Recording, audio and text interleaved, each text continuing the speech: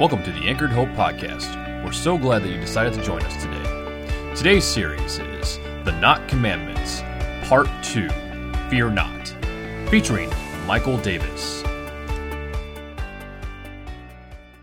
Well, good morning. It's awesome to see all of you guys here. Hey, fingers crossed, we haven't been snowed out yet, all right? Woo, keeps getting closer. I keep getting scared, but it's all going to be okay. I'm Michael, one of the pastors here, and if you're just catching up with us, we are in part 2 of our series called The In Commandments, or The Not Commandments. And I want to let you know a little bit about where we've been. So Jesus shows up on the planet, just as Jason shared with us in that scripture. It was prophesied for a long time that Jesus was coming and what he was going to do. Spoiler alert, they should have seen it coming, but they didn't. And so Jesus comes and shows up, and he introduces a new covenant. He introduces a new command. He introduces a new, almost completely different religion and a new following, and he unhitches it from the old. And so he introduces all of this to the disciples, and they don't completely understand it. They mess it up for a really long time. They travel with Jesus for about 3 years, and then Jesus is taken and he's killed. And he's crucified, and that's it. I mean, right there, Christianity should have ended. Right there, that should have been the end of the story, and Christianity should have never really existed because Jesus was dead. And his disciples left him, they ran off, and nobody was left. But then, 3 days later, what happened? Jesus rose from the grave, and Jesus was found alive, and he was there, and he was with his disciples. And you know, the thing is that those disciples, they didn't exactly know what they were getting into. They didn't completely understand. But when they saw their Savior alive, they were fully on board. They put their full faith, their full trust in Jesus Christ. Because the thing is when you see one of your friends die and then 3 days later you're having lunch with them, you tend to believe. And that's exactly what the disciples did.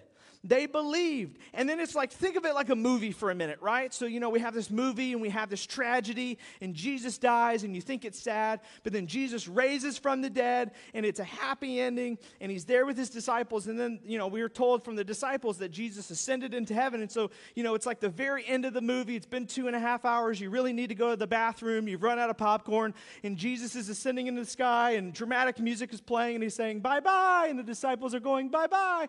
And then cut to black, roll credits, it's over. But here's the thing, if there was going to be a trilogy, what would the second part be? The second part would be cutting back to the disciples and they go, what do we do next? Because here's the thing, Jesus had left. Jesus left them. Jesus left them there with nothing and just, they were like, well, what do we do now? I don't know what we should do now. Maybe we should go tell some people about this. So they did. So Jesus left, and then they went and told everybody exactly what they saw. Hey, guess what? Turns out that guy, everybody heard about this. Remember, it was very public. Everybody saw this. Remember that guy? Well, guess what? We had brunch with him the other day, and he's alive. And so people start to put their faith in Jesus Christ. And here's what's so interesting about this time in history. As they start to tell people that Jesus is alive, that Jesus had rose again and ascended into heaven, all of a sudden, for the first time ever, not just Jews believed and put their faith in Christ, but Gentiles believed and put their faith in Christ. Which, if you don't know what a Gentile is, it just means everybody who's not a Jew. So, all of a sudden, these Gentiles put their faith in Jesus Christ. But again, they're like, well, what do we do now? Because now all these Gentiles are saved, and now all these Jews are saved, and everybody's following Christ, and they start to nickname it the way is what they call it. And so everybody's a part of the way. They don't call it Christianity yet. They call it the way, and everybody's a part of the way. And there's a big problem. We talked about this last week. The Gentiles have no interest in the Old Testament. That's Jewish history, and they make a decision that we don't need to put the old on the backs of these new followers, and so it just needs to be about Jesus, just Jesus, nothing outside of Jesus except for a couple things to make sure we all get along. And so now they have all of these followers, and there's no Bible yet. There's no scripture written at this point in time for a little while. Paul isn't even a Christian, and even when he's a Christian, he doesn't write anything or write any letters for 20 years, and then those letters aren't even circulated for about 50 years, and so there's no Bible, there's no need for the Old Testament and the old for the Gentiles, and they don't have any church, and they're just left with, what do we do next? So what do we do? And so somebody gets the bright idea, and they go, well, Let's see. You remember that one time in that one place where Jesus did that one thing? All right, let's tell that story. So that's exactly what the disciples and the apostles started to do. They started to tell stories of that one time in that one place where Jesus said that one thing. And they began to understand and use those stories to shape what it meant to be part of the way, to shape what it meant to be part of a Christian. And when they understood the transformative part of that and what the Spirit was doing through that, that was when they said, you know what, we need to start writing these down because we're getting old and our memory's starting to go. And then some of us are going to be killed pretty soon. So we better start writing this down. And that's the whole reason it even exists today. It's because the disciples started to do that. So in this series, what we're trying to accomplish and what we're doing is we're taking a step back. We're putting ourselves in the seat of those first generation Christians. Because you and I, many of us are Gentiles ourselves. And so we're putting ourselves in that situation and we're saying, what if all we had was what the apostles had? What if all we had were the stories of the apostles? What would it look like to be part of the way? What would it look like to be a Christian if that was all we had, was just Jesus? And so we're taking a look at that, and what we're going to find as we look at these stories that the apostles told is that there were many points in times where Jesus gave not commandments. There were these times where Jesus said, don't do this. And so we're looking at the shall nots of Jesus. We're looking at these not commandments that he gave. And so we're going to dive through these for the next 5 weeks. And so the first one we're going to talk about is it's a shall not. Do you want to guess what it is? Of course you don't. Okay, I'll continue on. Thou shalt not fear. Thou shalt not fear. Do not be afraid. It's how Jesus said it several times. Do not be afraid. Now that doesn't even make sense, does it? And this is one of the things I love about Jesus. When people get hung up on, the old covenant and the new covenant, they're like, well, don't we need the old covenant? But when you look at the new covenant, it's so much further extreme. It's so much better. Everybody thinks that Jesus somehow watered it down because his commands were so short and simple and easy to remember. But if you look at these commands and the things he told us to do and not do, you automatically look at them and you go, yeah, that's not happening. Seriously, what if I told you, hey, by the time you leave this service today, I no longer want you to fear? You'd be looking at me going, are you crazy? There's no way that I could ever just not be afraid. And that's exactly what the disciples and the apostles thought as well. So you're in the same boat as them. When they first heard it, they didn't understand it either. They thought it was impossible. They thought that it was crazy themselves. But over and over and over again, Jesus told them, do not be afraid. Fear not. And one specific time, Jesus pulled his disciples together, and he said he was sending them out like sheep among wolves. And he told them these very, very scary stories. He said, hey guys, I just want you to know, if you're going to be a follower of mine, I'm sending you out like sheep among wolves, and you're going to be persecuted, and you're going to have to make sacrifices, and you too, you're going to die. You're going to live to a long life, but, it's going to be really hard, and you're going to be alone. You're never going to get married, but, it's okay. And then, he just started going through the line and telling them these awful, awful things. And if you were sitting there and this was your church board meeting, you'd be going, well, I'm out. This sounds terrible. Jesus really painted a very, very scary picture. He was very honest with them, very upfront about what was going to happen.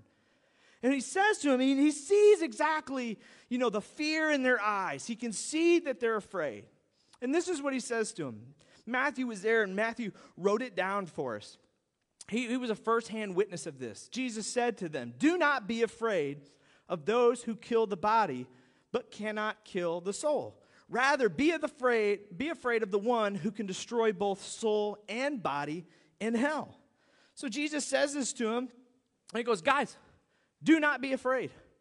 Even though there are some scary things out there that you should be afraid of. Jesus was saying this to him. Jesus was saying, do not be afraid, even when there's something to be afraid of. So Jesus sets up this very, very important principle right from the beginning. You remember when your mama told you, don't be afraid, there's nothing to be afraid of, right? Some of you guys remember that? Some of you moms, you've said that to your kids. There's nothing to be afraid of, honey. Well, Jesus goes, well, your mom's wrong, okay? there are things to be afraid of. Let's be honest. Let's be upfront. Let's be transparent. There are things that you should be afraid of that are very scary. However, you do not have to be afraid even when there is something to be afraid of. And he continues on, and he tries to explain it to him. He says, are not 2 sparrows sold for a penny? Yet not one of them will fall to the ground outside of your Father's house. Now, again, the disciples are trying to understand, and they're looking at this, and they're going, okay, all right, I get it. God cares about, the earth and the creatures, and he takes care of them. But let's not forget, Jesus, those sparrows that were sold, they were dead. So anyway, okay, I'm kind of tracking with you. All right. And then he goes on, he says, and even the very hairs on your head are all numbered. So don't be afraid. You are worth more than many sparrows. So the disciples hear this, right? You think about it for a minute. All right, we're more valuable than sparrows, but yet sparrows are killed and sold at market every day. Okay, so I'm more valuable than them, but okay. And he also said, don't be afraid, but be more afraid of something else. Okay, so I am supposed to be afraid, but just don't be afraid. Okay, I'm very confused, right? I mean, it's kind of confusing when you look at it, and they didn't understand it for a very, very long time. But they did have some context. This is not the first time that they talked about this. There's actually things that happened earlier in Matthew's account of his gospel that give us a little bit of context. This is like the 3rd time they've talked about this subject. So if you ever feel like I'm redoing my sermons too often, look, I'm just being like Jesus, okay? And so earlier in Matthew, it says that they were preaching, okay? That Jesus was preaching, he was sharing the gospel with everybody, and then the crowd gets so big, Jesus always kind of did this. He just comes to this point in time where he's like, all right, we got to get out of here. We got to escape, okay? So they would get on a boat and they would leave. So what happened is, it says, then he got into the boat and his disciples followed him. So Jesus goes, let's get out of here. They get on a boat. They push that boat out, and they're going across the sea, okay? They're going to go to land on the other side, and they get out of here. And, you follow Jesus, right? And then it says next, it says, suddenly a furious storm came up on the lake so that the waves swept over the boat. So all of a sudden, they're in this huge storm. This huge storm hits, and they're in the middle of the sea, okay? This big, big storm hits all of a sudden, and they are just terrified. I mean, the boat is rocking, water's coming over, it's getting in their face. Imagine for a minute, you ever been on a cruise ship and gone out on the cruise ship at night and just seen how pitch black the sea can be sometimes? Imagine that. So it's dark, it's pitch black, there's no lights, water's coming everywhere, there's lightning, there's thunder. It is scary. Some of you can identify with this, right? If you've ever been on a plane and been in the middle of a storm, or you've been on a boat, or you've been in a situation where the thought crosses your mind, we are going to die, that is exactly what came across their mind. And they're with Jesus, right? And they're thinking, oh my goodness, we need Jesus. This is the time more than ever we need Jesus. And so they start looking for Jesus. And where's Jesus? It says, but Jesus was sleeping. Jesus was asleep. Now, this is just me like inserting myself, okay? This is how I read the Bible, okay? I don't think Jesus was really asleep. I think Jesus was playing that game, when your kids run in your room and they're like, daddy, daddy, daddy, and you fake asleep, right? Exactly, right? Where you're like, dad, dad, dad, and you're like, I'm not awake yet. And you're like, you kind of like fake sleep, or you act like it so that they leave you alone. Maybe they'll go back to their room, or they're just maybe go make their own breakfast. I know I'm a neglectful parent, but this is just how I roll, okay? But I think Jesus wasn't really asleep. I think he might have been messing around just a little bit, This might have been a test, because this ends up being a very important moment for them. And so they go in, and it says Jesus is asleep. And then it says next, it says, so the disciples went and woke him, saying, Lord, save us. We are going to drown. They are convinced they're about to die.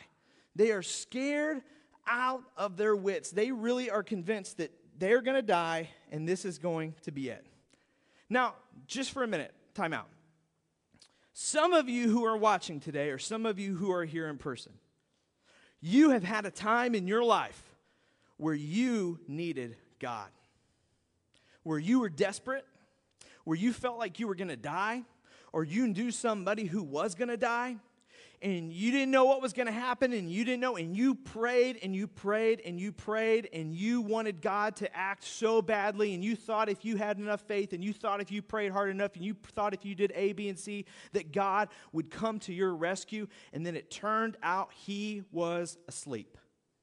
Let me say to you, today, I hope you consider coming back to your faith. I hope today that you understand and realize that the apostles felt the very same way.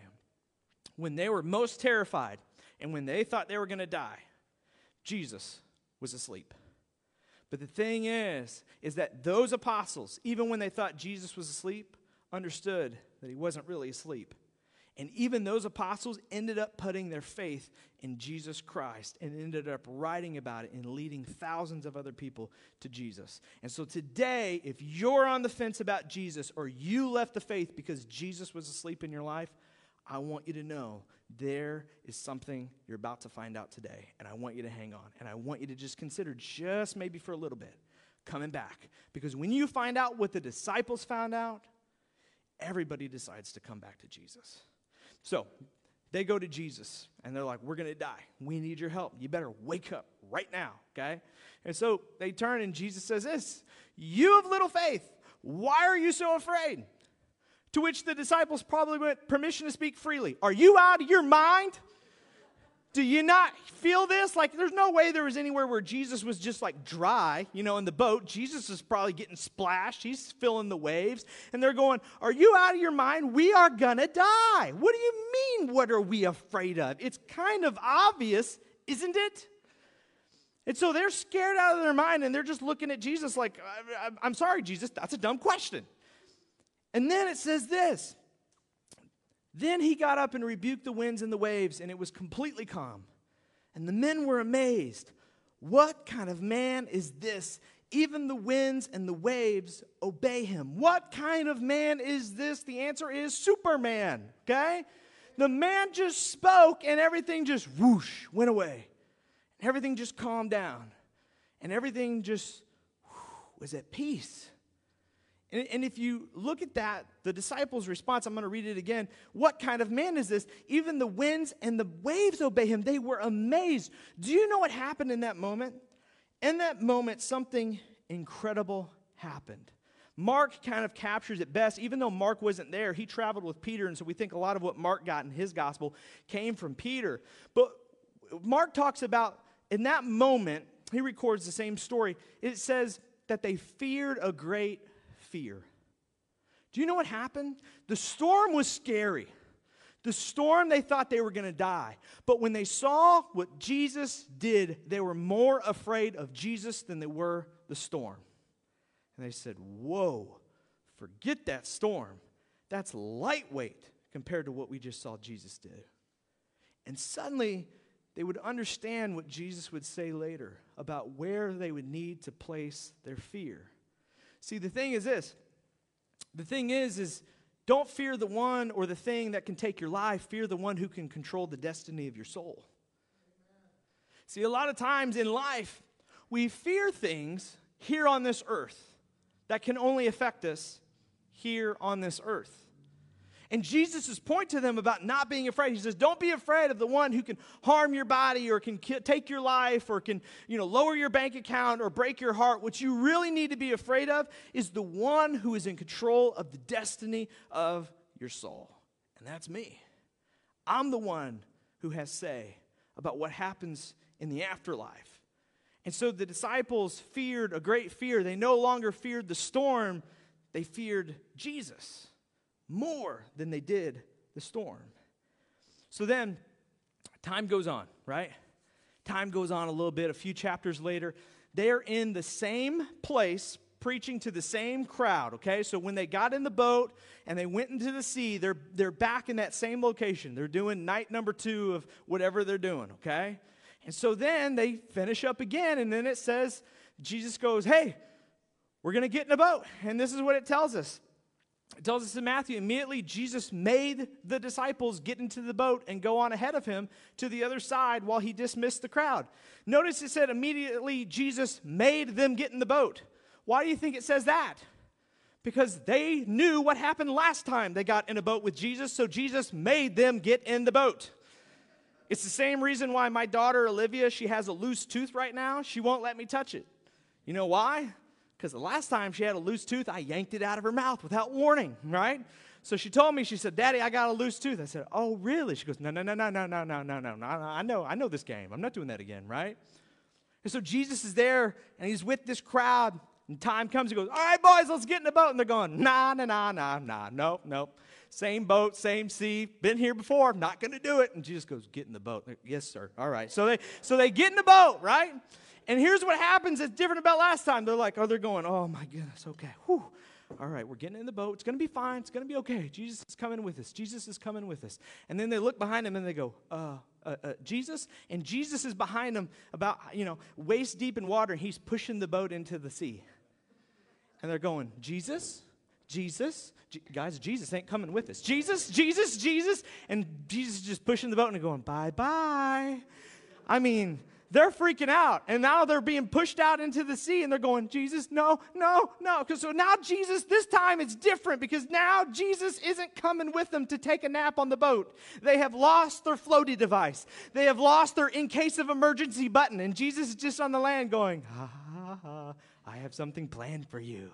It will be great. Don't worry, And so they says they got pushed out into sea, and Jesus, this is what he does. It says next in Matthew, it says, after he had dismissed them, meaning left them for dead, he went up to a mountainside by himself to pray. Good for Jesus. Later that night, he was there alone, and the boat was already a considerable distance from land, buffeted by the waves because of the wind was against it. So this time they don't hit a storm. What they hit is what's called a headwind, okay? So they're out in the middle of the sea, and they hit a headwind, which means they just can't move. So they're just sitting there rowing into this wind, but they're not going anyway. It's the first CrossFit rower, okay? And so they're rowing, and they're just not going anywhere. But they're not stopping because when Jesus says go, you go, right? And so they're in this headwind. Now, if you put this together, right, and look at the story, what you understand is that they were stuck out in the middle of the sea for hours, possibly up to 10 to 12 hours, because they get told to go to the other side, and they go and they get stuck in this headwind, and then the very next thing it says it was almost dawn. So they're out there for hours, and they're exhausted, and they're tired, and it's scary, and there's wind, and they're getting wet, and it's just been a long day, and they're just rowing, and they're rowing, and they're rowing. And then it says next, it says shortly before dawn, so it's just before the sun's coming up now. Jesus went out to them, walking in the lake. And then the disciples saw him walking on the lake, and they were terrified. They said, it's a ghost, and they cried out in fear. They saw Jesus coming. Remember, it's pitch black. There's no light. They just saw this figure walking towards them, and they're like, we are going to die a whole different kind of death this time, guys, and we don't have Jesus. We're going to die. We're going to die. It's like Scooby-Doo. They're like starting to row faster, and they're still not going anywhere, and they're like, oh, gosh.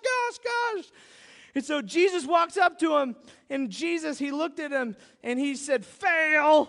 No, I'm just kidding. That's a joke. I put that in, right? But they did. They got scared again. This was a great test. This was a great time where they could have stood up in the boat and they said, we will not fear you, ghost. We have Jesus by our side. But they didn't. They failed. And Jesus didn't really say fail. What Jesus said was this. He said, take courage. It's me. Don't be afraid. How many times do we have to go over this? Do not be afraid. See, this was a test. I got to put you out there, and I left for a reason. And I imagine that in that moment, there had to have been some sort of conversation. I imagine that for a minute, the disciples went, okay, so hold on, wait a minute. So the first time you were with us, and when we were afraid, you answered. And this time, you weren't with us, but you were still watching us? And Jesus goes, yes, I was still watching. Because here's the thing I need you to understand. I need you to understand that one day I will not be with you, but I will always be watching you. See, he was trying to prepare them for the life that was ahead. He was trying to get them to understand that he would not be there for much longer. And the times where he was not going to be there didn't mean he wasn't there. He would still be watching them. And the same is true for us today. Jesus is not here today. He is in heaven. But it doesn't mean that he is not watching you today. He is still with you. And so Jesus was trying to get them to understand this concept, this lesson, that you do not have to be afraid. Do not be afraid even when there's something to be afraid of. You do not need to be afraid. Now, here's what's really encouraging. If, again, you're going, I can't do this. I am a scaredy cat. You do not know me, Pastor. The thing you have to understand is that the disciples still didn't get it either. Even after all these experiences on this boat, all these life lessons, all of this, they still didn't understand it. And the day that Jesus was taken and arrested and crucified, they disappeared. They ran like scaredy cats. They were so full of fear and they were so afraid that they left Jesus aside. They didn't go to his trial. They didn't go to his crucifixion. They didn't go to his funeral. They weren't even the ones that put him in the tomb. They betrayed their friend. And Christianity was done, and they were done, and they were more afraid of fear than they had ever been before. But then what happened that changed their mind forever was they saw Jesus alive. And when they saw Jesus alive, everything changed. Because here's the thing that happened. Jesus had conquered the ultimate fear. And the ultimate fear of everyone is death, right? We're afraid of dying. But when they saw that Jesus had conquered the ultimate fear, when they saw that Jesus had conquered death, they weren't afraid of anything. Because they understood finally what Jesus had said so many times. What John would write about later. Whomever shall believe in him will not perish but have eternal life. Here's what everybody needs to understand. This is what they would hinge everything on. Is you guys got to understand. Yeah, we were skeptics too. And it seems crazy. And it seems unrealistic. And it seems possible. But I am telling you, we have seen with our own eyes. And we have touched with our own hands. He can conquer death. And so we don't need to be afraid of anything. Because even the things that can hurt us, even the things that can kill us, are not going to be the end of the story. And their fear evaporated because they were no longer afraid of death. They were more afraid of the person who controlled what happened to them after death. And they put their faith in Jesus Christ because he had conquered it. Now, this aspect of Christianity was vital. It was key. And it was stuck around, not even just for the first century Christians, but beyond. And about the 5th century of generation of Christianity, the 2nd century, Marcus Aurelius, he oversaw the 4th greatest persecution of Christians. If that name sounds familiar, you've probably seen the movie Gladiator, okay? So Marcus Aurelius is the guy that Russell Crowe loves. Remember the dad that gets killed, right? And you have empathy for him. He's actually a very bad guy in history, so you should boo him, okay? So Marcus Aurelius oversaw the 4th greatest persecution of Christians. And at that time, there were no autopsies, okay? You couldn't examine a dead body. That was bad juju. So you couldn't examine a dead body, but you could examine and do an autopsy on a dying body. And so Marcus Aurelius was famous for capturing Christians and putting them in the arenas and the Colosseums, and they would fight to the death, or people would kill them for people's entertainment, okay? And so what they would do is a lot of doctors would go to the arenas and go to the Colosseums, and since they could do autopsies on dying bodies, they would wait. And then they would go in as the athletes were dying and examine the bodies. So they saw a lot of Christians, because a lot of the people who were dying in the Colosseums, in the arenas, were Christian. And there was one certain doctor, Claudius Galenus. He wrote down a lot about the human body, and he ran into a lot of Christians because he did a lot of autopsies during that second century. And there was something that he noticed about Christians. He saw so many of them being thrown into the pit, being thrown into the arena, and having to fight for their lives. And he says this about the Christians. Remember, this is like the 5th generation of Christians. For fearlessness of death and of the hereafter is something we witness in them every day. As Christians, we're being arrested, tried, unfairly persecuted, and being put into an arena to be slaughtered for people's entertainment. He said, these Christians are not afraid of death, and they are not worried about the hereafter. It fascinated him. It amazed him. What is it about these people that makes them so fearless? See, that's what the first generations of Christians understood. And this is what caught the attention of the Roman Empire. This is eventually what changed things. Is people saw something different about Christians. They saw their fearlessness. They saw their faith in something that was beyond this world, something that they believed was going to save them for eternity. And it fascinated people. It drew people in. And it was what early followers of Jesus understood so clearly that apparently we, as the American church, have just completely forgot. It's what others around the world where Christians are persecuted understand. Is that when you put your faith in Jesus Christ, when you believe that Jesus is who he says he is and he did what the apostles tell us happened, when you put your faith in that, you don't have to be afraid of anything, even when there's something to be afraid of.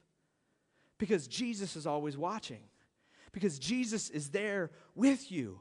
And no matter what happens, no matter what harms you, no matter who comes after you, if the worst possible thing that can happen to you is that you die, well, Jesus has got you covered. Because Jesus has already conquered death.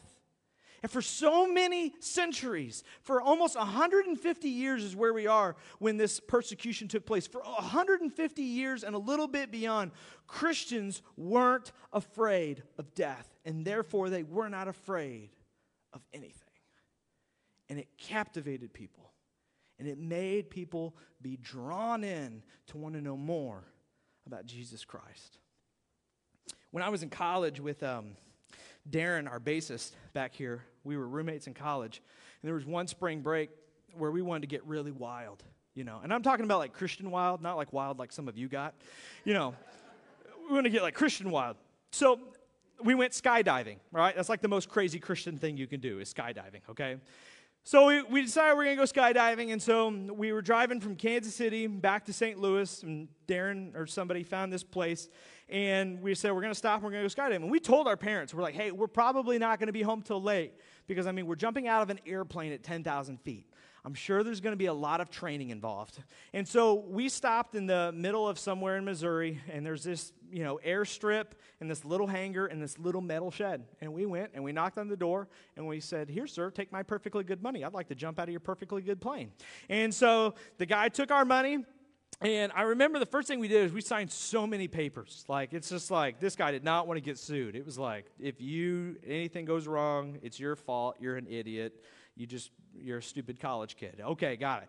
Thank you. Take my $300. And so we signed paperwork for like 20 minutes. And then he pops in. We sit on this like nasty couch with this coffee table in front of us, this little TV, and he pops in a VHS tape, okay? Like, I'm not that old. Like, this is an old VHS tape, right? And it just tells us, like, these things. It keeps, like, cutting out. We can hear, like, every other word. It's like, in case this happens, anyway, have a great day, And we're, like, going, oh, man, this is making me feel so good about this decision, I kept looking at Darren. I'm like, you picked this place, And so we're sitting there on this couch, and then the VHS, that's, like, 5-10 minutes. And then all of a sudden he comes out, and he goes, all right, boys. He goes, I want you to lay on my coffee table, spread your legs and your hands, and act like you're falling from the sky. And we're going, again, I'm going, MSNBC is going to walk in any minute now. So anyway, we get on the table, and we lay on there, and we're like, and he goes, well, that'll do. I'm like, that'll do? That'll do? No, We're jumping out of a plane, sir. We need to do a little bit better than that'll do. So now, since we've walked into the room, we did about 20 minutes of paperwork. We watched the 5-minute VHS, and we laid on this man's coffee table for another 5. Then he puts us in an old jumpsuit with holes in the crotch. Different story. And that took about 10 minutes. And then he's like, all right, you boys ready to go? I'm going, ready to go? I told my mama I'd probably be here for hours learning how to jump out of your plane. What do you mean, ready to go? And so he does. He just takes us out, and we're loading up in the airplane. Now, we were going tandem. We were going attached to somebody, right? And so there were 2 guys and a girl. And, man, I'm telling you, this is before I met my wife or anything. I'm just thinking, Lord, send me with the pretty blonde. If I'm going to die, like, let me go with a pretty girl. You know what I mean? At least on the news, that's what they can say. He died at 100 miles an hour into the ground, but he was with a pretty blonde, and so it was all worth it, I'm like going, good grief. But no, they stick me with the guy, Mitch. Mitch. I'm going, son of a Mitch. Why do I got to go with Mitch? So it's me and Mitch, and Mitch is totally radical. We found out later he worked for the X Games. And so Mitch was like on Mountain Dew and Red Bull at the same time. He lived off of gummy bears and Mountain Dew and Red Bull. And so they're like, you're going to be with Mitch. And he's like, hey, man. And I'm like, well, we're going to die. Like, this is it. I'm going to die. It's Darren's fault, and I'm going to kill him when we get into heaven. That's what's going to happen. So anyway, we go up, and, we're in this plane, and I am scared out of my mind. I mean, I'm thinking this is going to go terribly wrong. This is so sketchy, so sketchy. But then as we're in the plane and we're up, I think Mitch could tell, probably because my leg was shaking uncontrollably, that I was scared. And I'll never forget what Mitch said. Mitch tapped me on the shoulder, and he leaned in my ear, and this is what he said to me. He said, you don't need to be afraid of anything. I've done this before. And I realized something in that moment. Well, I should say not in that moment, when I landed safely on the ground. When I landed safely on the ground and we're headed home, I understood why there was not a lot of time spent training us and teaching us how to jump out of a plane.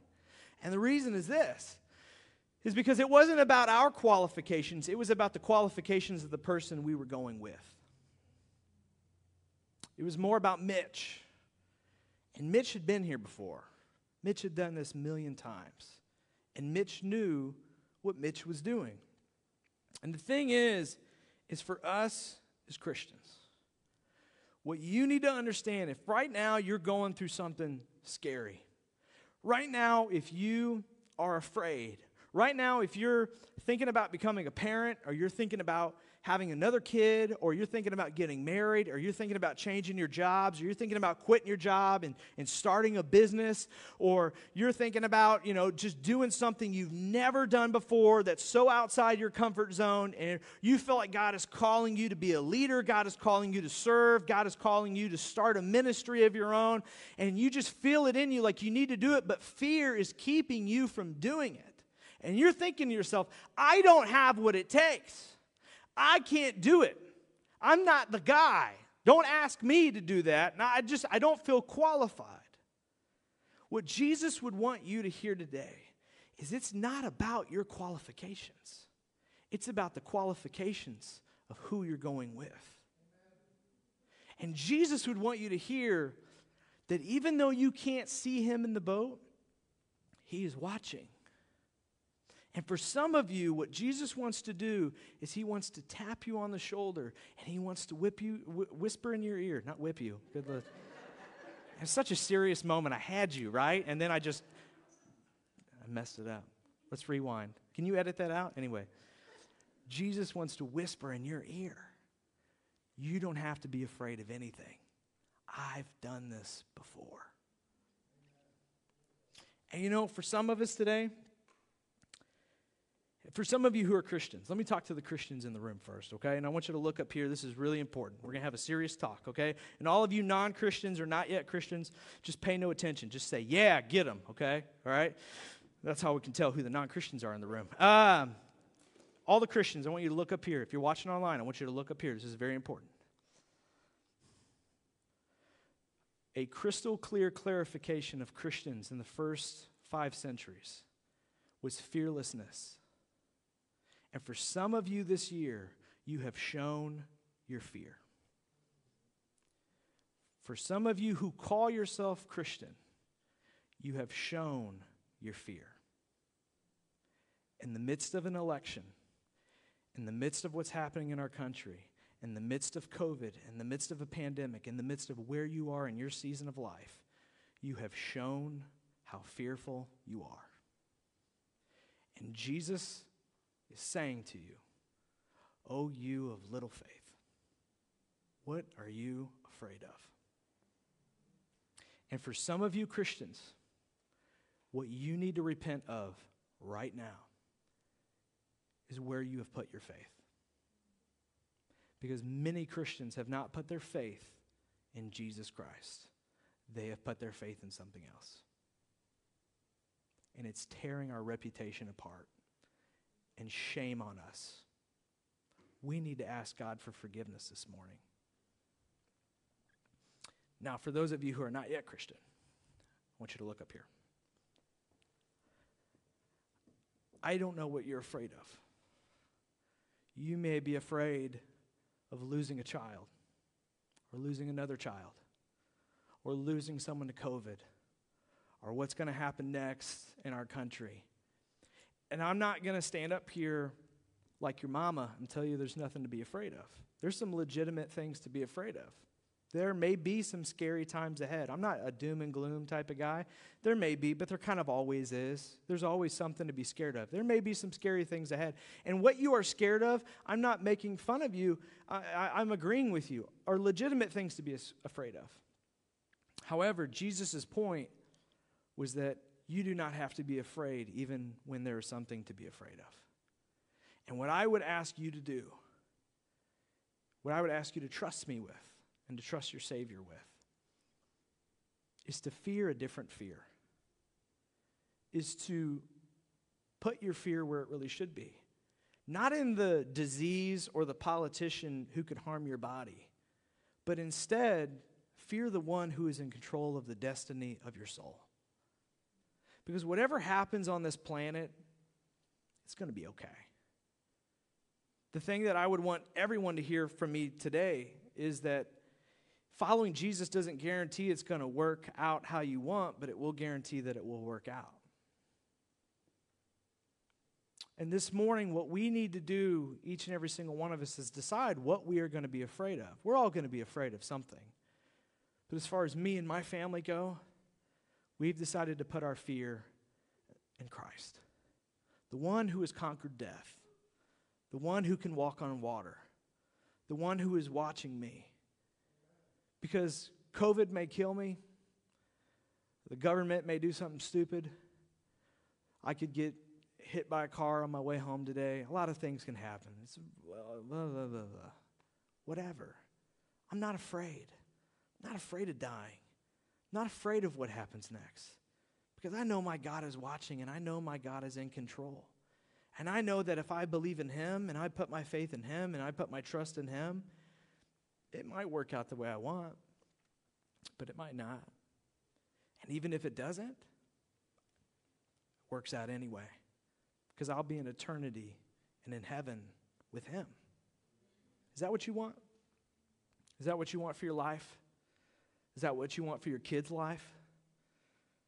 Because make no doubt about it, whether you like it or not, you are a leader in this world. You are a leader to your spouse. You are a leader to your kids. You are a leader to your friends. And right now, you're being an example of Christ. If you call yourself Christian, if you consider yourself a part of the way, you are representing Christ. Don't misrepresent Christ. Don't do that. Repent from that. Change that. Do whatever you have to do to not put yourself in that position. Because it's important right now. And it's more important than ever that we, like the first century Christians, have a fearlessness of death. Because we believe that Christ came and He died and He rose again 3 days later. What else do we need? I'm going to pray for you this morning. And the band's going to come back up. I'd like you to just stand with me this morning. And as you stand, I just want to pray with you and for you. So if you bow your heads with me this morning, I'd like it if you just bow your heads. And I want to ask you this morning a very serious question. What are you afraid of? With your head bowed and your eyes closed, just you and God, I want you to tell God right now, what are you afraid of? What is it that you are afraid of? And I want you to say this morning, Father God, if you're serious about it, I would like you to forgive me, God. Forgive me for where I have placed my faith. God, forgive me for thinking it was this or it was that was going to bring me peace, that was going to fix things for me, that was going to give me what I was looking for. Father God, I've turned to a lot of things for answers that were not you. God, will you forgive me? My fear, it's shown what my faith is really in. And God, this morning, after hearing this message, after hearing what you did with your apostles and your disciples, God, I want to put my faith in you. You're the great fear. You're the thing I should be concerned about. You're the one that controls the destiny of my soul. You're the Father in heaven. You're the Alpha. You're the Omega. You're the beginning and the end. You're the Almighty. You're the King of kings. You're the Lord of lords. God, I've been out in the middle of this storm, rowing against a headwind, trying to fight it. I've been scared out of my mind this last year. And God, I realize that you have been watching all along. God, I believe you're with me. I believe that I don't need to be afraid, even though there's something very scary out there to be afraid of. God, this morning I'm putting my fear in a different place. I'm putting my faith in you. Because I know you've been here before and you've seen this a million times. None of this is new to you. None of it's a surprise to you. And so, God, I'm putting my faith in you. I'm going to follow you. And God, no matter what happens, whether I die, whether I lose something, I'm believing in eternity with you is going to be worth it. I believe that marching forward with you is the only way I could go. So I'm not reaching out for anything else to save me. I'm not putting my hope in anything else. I'm not putting my hope in a political party. I'm not putting my hope in the news. I'm not putting my hope in anything around me. I'm grabbing hold of you, God, and I'm hanging on for dear life. God, will you help that to be true? I'm going to need a reminder every single day. Something scary is going to happen tomorrow. Something scary is going to happen at work. Something scary is going to happen in the news. I'm going to need a reminder, Lord, but I'm making the decision.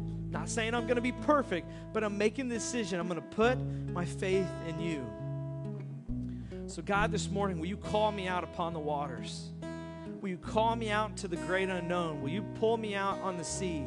And God, I'm going to, with all of my heart, with all of my faith, with all of my trust in you, I'm going to step out of the boat, I'm going to step on the water, and I'm going to move towards you. Step by step, day by day, decision after decision, I'm going to step forward closer to you because, God, you are what I need. You are what I want. And I love you with all my heart and all my soul and all my mind. God, would that be true for every single one of us? In your name we pray. Amen.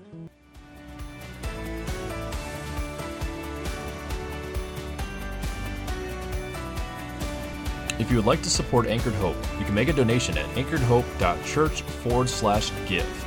To connect with someone from Anchored Hope, please go to anchoredhope.church/hi. Thank you for listening, and God bless.